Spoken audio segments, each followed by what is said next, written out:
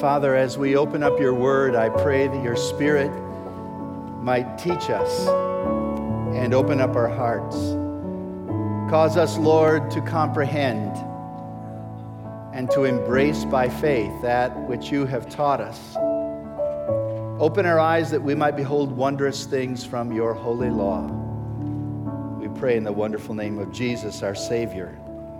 And all God's people said, amen. Amen. Well, this past Monday, Elisabeth Elliot passed away. She was a great missionary, married to Jim, who was one of the 5 martyrs way back in January 1956 in Ecuador. 5 guys were trying to take the gospel to a group of people who had never heard of Christ. One of those missionaries was our own Roger Youderian, and we still support his wife, Barb. Elizabeth stayed in that tribal setting with her little daughter, Valerie, and along with Rachel Saint, brought the gospel to people who so desperately needed to hear about Christ. And they formed a church as people came to Christ. And they've gone all over the world giving testimony of the amazing grace of God. Elizabeth continued to write. She made Jim famous, really all 5 of those missionaries famous, by writing the book Through Gates of Splendor. Have you ever heard of that? It is certainly one of the greatest missionary books ever written, and it was recognized as one of the most inspirational books, top 5 written in the 20th century. She then wrote Jim's biography, Under the Shadow of the Almighty, heavily relying upon his journals, which were later in full published through her skillful editing. She continued to speak and lecture and write. And for 13 years, she had a radio program called Gateway to Joy. You can still hear it on the internet, and it's worth listening to. But this is what I wanted to share with you. Every time she had a radio broadcast, she started out with these amazing words. You are loved with an everlasting love. That's what the Bible says. And underneath are the everlasting arms. And then she'd go into her study. It wasn't necessarily connected to the love of God because she taught on so many different things, but that's how she started every program. Why? She was cognizant of the fact that believers are forgetful people, that we have spiritual amnesia, that we often fail to recall the good things God has done for us, and we forget that God loves us. We believe the lie that we are an unloved person, that we don't have anyone who really cares for us. And we may sense that is true in the physical world, although it probably is not, but it is not true in the real world where God loves us with an everlasting love. It will never die, and it's a complete, perfect love. It will be impossible for you to love anyone effectively until you know that you are loved personally. Read Paul's logic in Ephesians chapter 5 when he tells the church to love like God's love because you are dearly loved children. You cannot love until you are loved. And you are loved. So understand it, embrace it. And I don't know of any portion of Scripture to go to that will highlight the wonderful things that God has done for us. And there are many places, but I don't know any better than Psalm 103 that starts out listing the wonderful benefits of God's amazing grace. So turn in your Bibles to Psalm 103. We'll not be able to get through the entire psalm today. That's why, Lord willing, we plan to work through it a little further next week. But John Stott has wisely analyzed this psalm by saying it's like 3 concentric circles. The first circle is small and intimate. It's personal praise, the first 5 verses. And then the circle gets a little larger, verse 6 through verse 19. In that day, it was encouraging Israel to praise God, the community of faith in the Old Testament. We would see that as the church now praising God, the community of faith in the New Testament. So it goes from personal to community. The subject is still praising God. And then it ends in the largest of all circles, universal praise. Let everyone praise the Lord. Verse 20 through verse 22. So personal, community, and universal. And like the Psalm 100 that ends the book of Psalms, so this psalm focuses on all of us praising all of God. Who He is, what He has done. Everything in us, praising everything that is in Him. And that's a praise that should keep us going for a lifetime. It's interesting when you look at this particular psalm that there is no request in the entire psalm. Isn't that interesting? Have you ever prayed without asking God for something? You know, that's pretty hard to do. And yet we should praise God sometimes merely to pray to God, simply to praise Him, to adore Him, to exalt Him, instead of trying to get something from Him. Do your children ever come and have a lengthy conversation with you without asking you for something? We get used to doing that as kids, and so we just project that then upon our Heavenly Father, and we think that He is just there to give us what we want or to give us what we need. No request in this entire psalm. But someone has counted 17 reasons or arguments to motivate us to praise. We sang a moment ago 10,000 reasons. Here's 17. Part of that list. Psalmist David is acknowledging that we not only are forgetful people, even when we remember what we're supposed to do, we're often sluggish in doing it. So it's like this psalm is written to rouse us to action, to rouse his own soul. And that's who he's speaking to. He's kind of talking to himself in the beginning. Hey, soul, get serious about praising God. It's interesting, when you read the book of Deuteronomy, 14 times Moses uses the word remember. Now, it's a review of the law of God, so you would expect that to some degree, but it's seen over and over and over again. For instance, he says in Deuteronomy 8:10, when you have eaten and are satisfied in the land that I'm giving you, praise the Lord your God.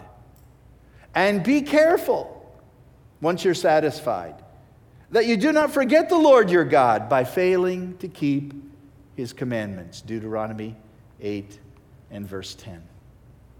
And that's what happens. God gives us so many blessings, we begin to take them for granted, right?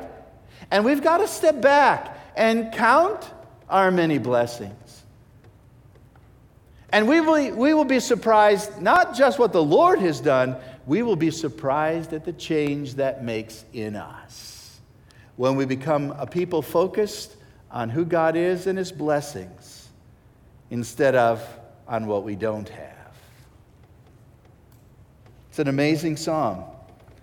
And my unashamed purpose this morning is that you and I will increase the quality and regularity of our praise to Almighty God, who is good. Let's look at Psalm 103, verse 1. Praise the Lord, O my soul, and all that is within me, praise his holy name. You know, some translations have the word bless. Bless the Lord, O my soul. Have you ever thought about that? We know God blesses us, but how do we bless God? How do I bless God? To bless someone is to fill them with delight. Did you know that when you praise God, when you show gratitude to God and thanks to him, you are filling his soul with joy? Now, I don't totally understand that because God's perfect and not devoid. He lacks nothing, but somehow you give him joy and delight. You bless him. We bless other people when we give to them. Why not bless God by giving him praise? So he says, bless the Lord, O my soul. You know, you want to know what your soul is?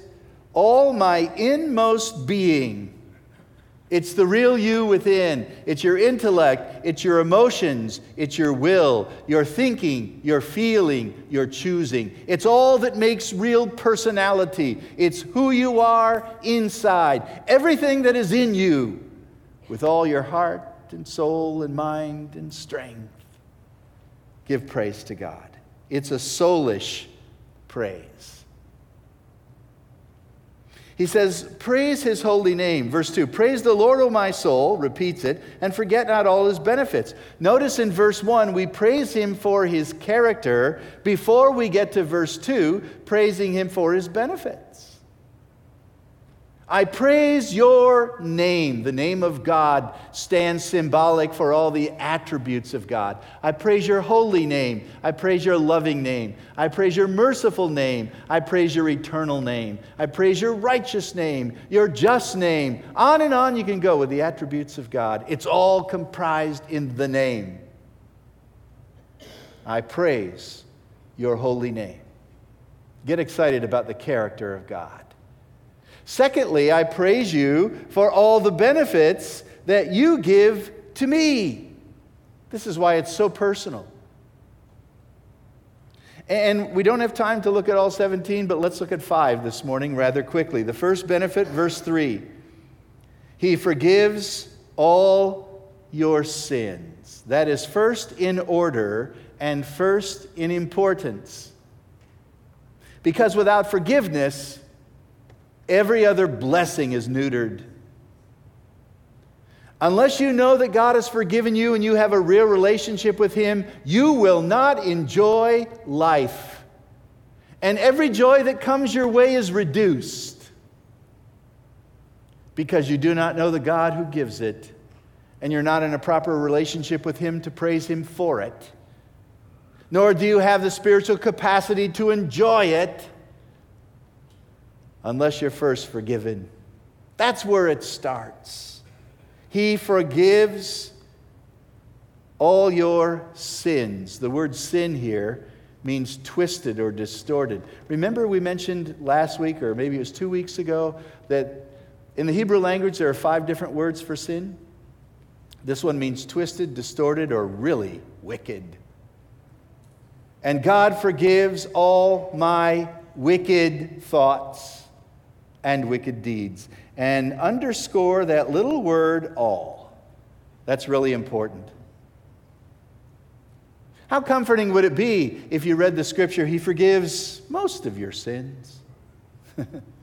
You'd go to prayer, wouldn't you? And you'd confess your sin, and about halfway through you'd say, I wonder if this is one of the unforgivable ones or forgivable ones. And we'd become psychotic. But the scripture tells us he forgives all of our sins. That's a divine gift. If we confess our sins, he is character. He is faithful and just to forgive our sins. He's promised to do so, and he'll honor his word, and to cleanse us from all unrighteousness. My deeds are twisted and wicked and rebellious and sinful.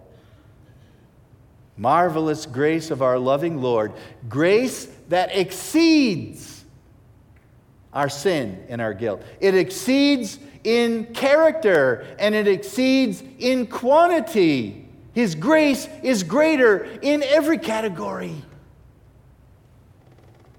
And that's why you and I can be forgiven. He forgives all of our sins. I think it's helpful to remember that the one we offended is the one who forgives. It's the God of heaven whom we've rebelled against. It's the God of heaven that we have slandered and blasphemed and ignored. It's the God of heaven who forgives our sin, and that is no little thing. Sir Walter Scott said that he had a hard time understanding, grasping, believing the Sermon on the Mount, especially that part that said, love your enemies and forgive those who persecute you, because he had been persecuted, spent time in the Tower of London. He said he couldn't quite understand it until one day he was walking along and he saw a stray dog that was threatening. And so he picked up a stone, a rather large stone, and it was his purpose to throw it at the dog to scare him. But you know, when you and I try to hit something, we usually miss. When we try to miss, we usually hit it. And he hit the dog in the leg. And the stone was sizable enough that he thought the leg was broken. Immediately, the dog began to whine and limp. And then the dog limped up to him and licked the hand that threw the stone. And he said that was the greatest Sermon on the Mount he ever saw. And when we praise God for forgiveness of sins, understand He is the one who forgave us. We are the ones who threw the stones. That is mercy. It's a divine, amazing gift. And by the way, it's not that He forgave our sins. It's present tense. He forgives and continues to do so. There's a great story of a mom who's driving through heavy rain in the middle of town, little boy on the front seat. She's taking extra precautions, so as not to slip because of the bad conditions, and she's concentrating her driving. Suddenly, her 7-year-old son, Matthew, who's sitting there in his comfortable position on the front seat, says, "Mom, I'm thinking about something." Now, when a 7-year-old ponders like that, you're usually shocked at what comes out after that, the amazing insight of a 7-year-old. But this is what the little boy said. He said, "The rain is like sin, and the wipers are like God wiping our sin away."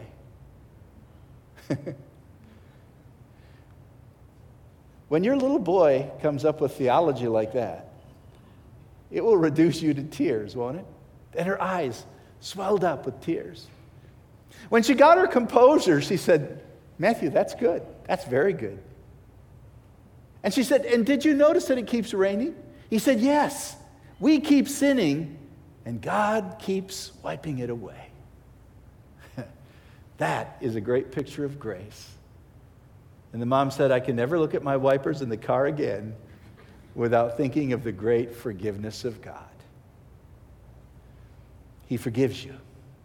Look at that same verse. It says, "And He heals all of your diseases." Now, the phrases are very similar. They're in the same verse, but God handles them quite differently. That is, sin and disease. This could refer to spiritual sickness, but I think it's talking about physical sickness. And it says that God heals all our diseases. And that's true. God is able to heal every disease, but He's not obligated to do so. And there's a difference.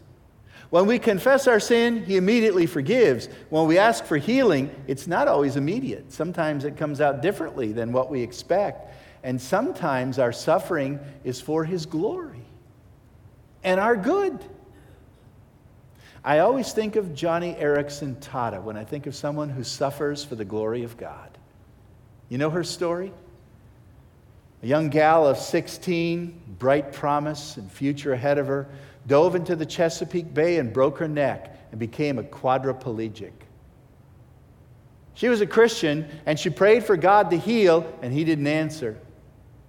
And so she got bitter, and then she got right with God. She's now 65 or in that ballpark, and she has been used of God more effectively from her chair as a quadriplegic than she would have been had her body been whole. Read her books, listen to her radio broadcast, amazing insight in the Scriptures. Wow. He is able to heal, but He's not obligated to heal our every situation, and sometimes suffering is for His glory. I hope that you and I can understand and develop a theology between the one that says God will heal you no matter what your sickness. You pray, God must heal, and if He doesn't heal you, it's your lack of faith. That is so unbiblical. You and I, afraid of some of the supernatural stuff, often resort to this position way over here that I'm not even going to pray for healing because God rarely does it. I've got a close acquaintance who says that she no longer believes in God because she prayed for healing and it never happened. And you and I are afraid to pray because we're afraid to be disappointed. We need this middle position that says God is able to heal, and we need to come boldly to the throne of grace and ask for healing, beseech Him, seek Him, and in every prayer say, not my will, but what? Thine be done. That's the biblical position. But you know, God's healed a lot of people in this room from various diseases, and it's been supernatural. A lady told me last week after the service of some amazing healing that God performed in answer to prayer. Healing that astounds the medical community. He heals all of your diseases. Let's go on to the next one, the third one. Notice verse 4 says that He redeems your life from the pit. Now, there is the sense of redemption in the spiritual world where we are saved from the pit in the eternal world, the lake of fire, and that is true, but I don't think that's what David is after. Remember, David is writing this out of his own experience, and often David was rescued from physical death. The word pit here comes from the Hebrew word Sheol, which means the grave. God rescues us from a premature death. Doesn't always do that, but He often does that. How many of you, and I'm not going to call on you, so don't be afraid to raise your hand. How many of you in your past experience, at some point in life, you have been rescued from imminent death, maybe an accident or healed from a disease? God saved you from dying. You were almost there, but He rescued you. Let me see by show of hands. Okay. In all of our services, quite a few. The rest of you, the rest of us, should have put up our hands because God has done it for us too. We just can't remember it. God is so good at pulling this off that we often don't even notice. Have you ever fell asleep at the wheel driving? God in eternity might say to you, you know how many things I had to do, how many angels I had to send, how many accidents I caused you to avoid during that little sleep of yours?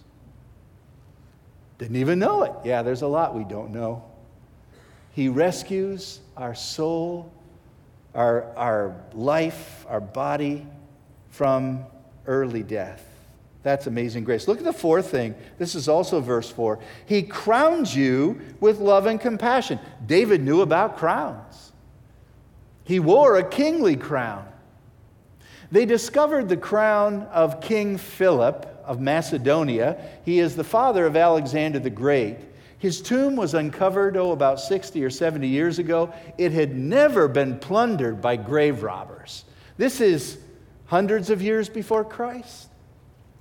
A virgin tomb discovered, and his royal crown, you can see it on the internet, is there for display, the crown of King Philip. It's an amazing thing. And David had a crown similar to that, beaten out of gold, fashioned by skillful artisans. But David said, you know, my favorite crown is the one God gives me. It's love and compassion. We're crowned, which means we're children of the King. We're kids of royalty. And it's not the crown of merit, it's the crown of mercy. It's the crown of God's love that will never leave us, and God's compassion that always surrounds us. In fact, this theme is so exciting to David. Look at verse 8. He just has to bring it up again. The Lord is compassionate and gracious, slow to anger, and abounding in love. There it is again, love and compassion. Do you realize that God crowns you every day with His love and every day with His compassion? Get a hold of that. And then He satisfies you. It's not that He merely overcomes your disease and rescues you from death. He satisfies you. He satisfies your desires with good things. Now, I don't know Hebrew, so I don't understand that there is a real problem in this verse, but scholars tell me that there is a word here that is really tough to translate. In the NIV, it's desires. If you have the old King James, it's probably the word mouth. He satisfies your mouth with good things. Desires and mouth. The Hebrew word is used 13 times in the Old Testament. Every other time it's translated jewelry or ornament. That doesn't quite fit in the text. He satisfies your jewelry. You say, well, what does that mean? Well, sometimes the author would use an item for what it represented. And jewelry represents something costly or valuable and something that endures. And that's why some translations, like the New Revised Standard Translation, has it this way: He satisfies you with good things for all your life. So they get from that one word, jewelry that lasts forever, the concept of all your life. Whatever it is exactly, the point is God satisfies us with those things that really satisfy the soul. The world can sometimes placate, but it can never truly satisfy. The world can amuse. Only God can bring deep joy. Those who put their faith and trust in Jesus Christ, those who walk with Him, who trust Him, their soul is satisfied. What does that mean? All your desires are fulfilled. You're content and happy. There's no longing unmet. And He satisfies your very inner being. That part that should be praising Him in verse 1 is the part that He satisfies to its depths in verse 5. Your soul is satisfied. How many Christians live deeply satisfied lives? Are you deeply satisfied? I really think one of the reasons the world is not attracted to Christianity is because Christians are not that attractive. I mean, the joy is gone. And if there is no joy to compel the world to listen, why would they? And it's up to us to remember His benefits and live in light of those benefits so that the testimony that we portray to a lost and dying and watching world is that God satisfies to the hilt. Doesn't mean that my life is perfect. It doesn't mean that I don't have trials and problems. It doesn't mean that my heart sometimes is overcome with grief. What it means is that God satisfies my soul. We're privileged to live like a king, and we're satisfied to be totally content. Look at, he gives an illustration in verse 5. When you are satisfied with the good things of God, your youth will be renewed like the eagles. What does that mean? Well, it could mean that the eagles, who go through an annual molting process, right after the breeding season, they lose the old feathers and gain new plumage. It could mean, like the eagle is reborn, so we are renewed and reborn. Possible. But I think the better translation is this: as an eagle displays strength and vigor, so you will be infused with the same. David is writing this as an older man who's looking back at all that God has done for him. He can look back at being forgiven of sin. What sin? Well, we remember the sin with Bathsheba, don't we? Psalm 32, Psalm 51. He was often rescued from near death. Psalm 56, Psalm 116, and many others. He was crowned literally as king, and God has satisfied his soul. I think the emphasis even here is that it's on strength and vigor. That God somehow infuses in us, even in our older age, the ability to live like we're young, with the energy and excitement of a young person. God will satisfy your desires with good things all of your days, so that you'll be like an eagle, vigorous and filled with strength. Isaiah 40, those who wait upon the Lord shall renew their strength, which means they'll soar on eagle's wings. Run, not be weary, walk, not faint. That's the blessing of God. Do you remember the book of Esther when King Artaxerxes couldn't sleep one night? And so he called people. He called one of his servants and said, "Bring the book of the Chronicles of my reign and all of my deeds." It sounds like boring reading for an insomniac, but read some history to me. And they began to read. And they read the story of when Mordecai had thwarted an assassination attempt on King Artaxerxes. And the king said, "What did we do to this man to honor and recognize him?" And the scribe said, "Nothing." And the king said, "Immediately, I want you to honor Mordecai." And of course, that's in the middle of the story with Haman, and the way that God works that out is simply amazing. But here's someone who read in the book of good deeds done that were never recognized and said, "Immediately, I need to right the wrong."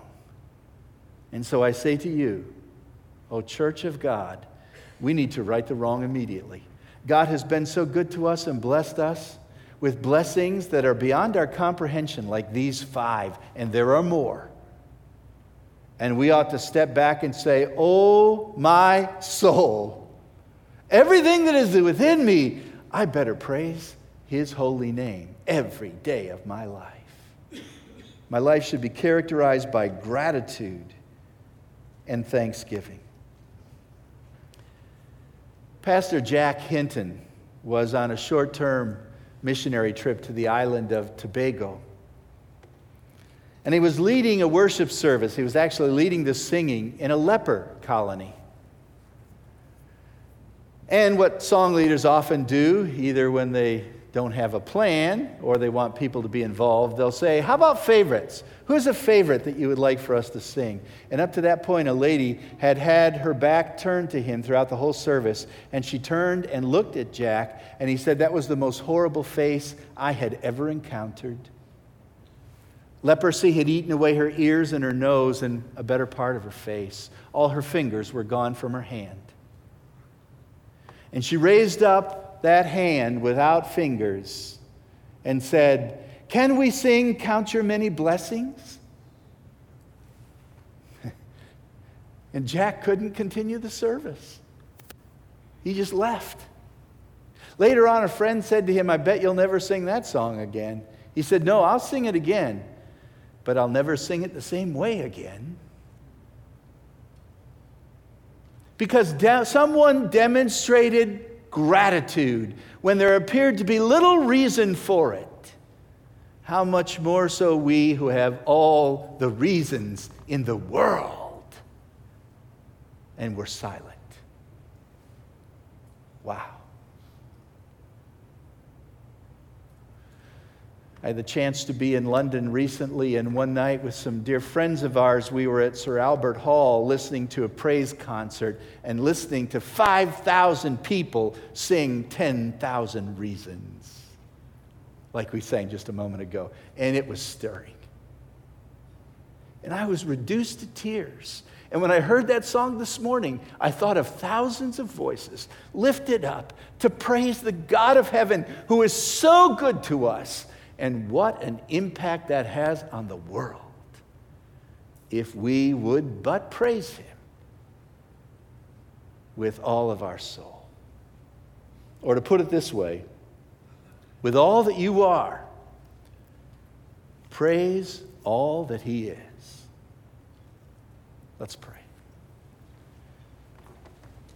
Thank you, Father, for this reminder. We are such a forgetful people. And even when we're aware of truth, we're often sluggish to apply that truth to our lives. So this morning, Lord, I pray that you will raise us up, not only those who are in the auditorium this morning, the worship center, but those who are listening on the internet, those who will hear this sermon later on a CD. Raise all of us up to be children of the King who know that they're crowned with love and compassion, forgiven, rescued, healed. And because of that, we will praise you with every fiber of our being every day of our lives. In Jesus'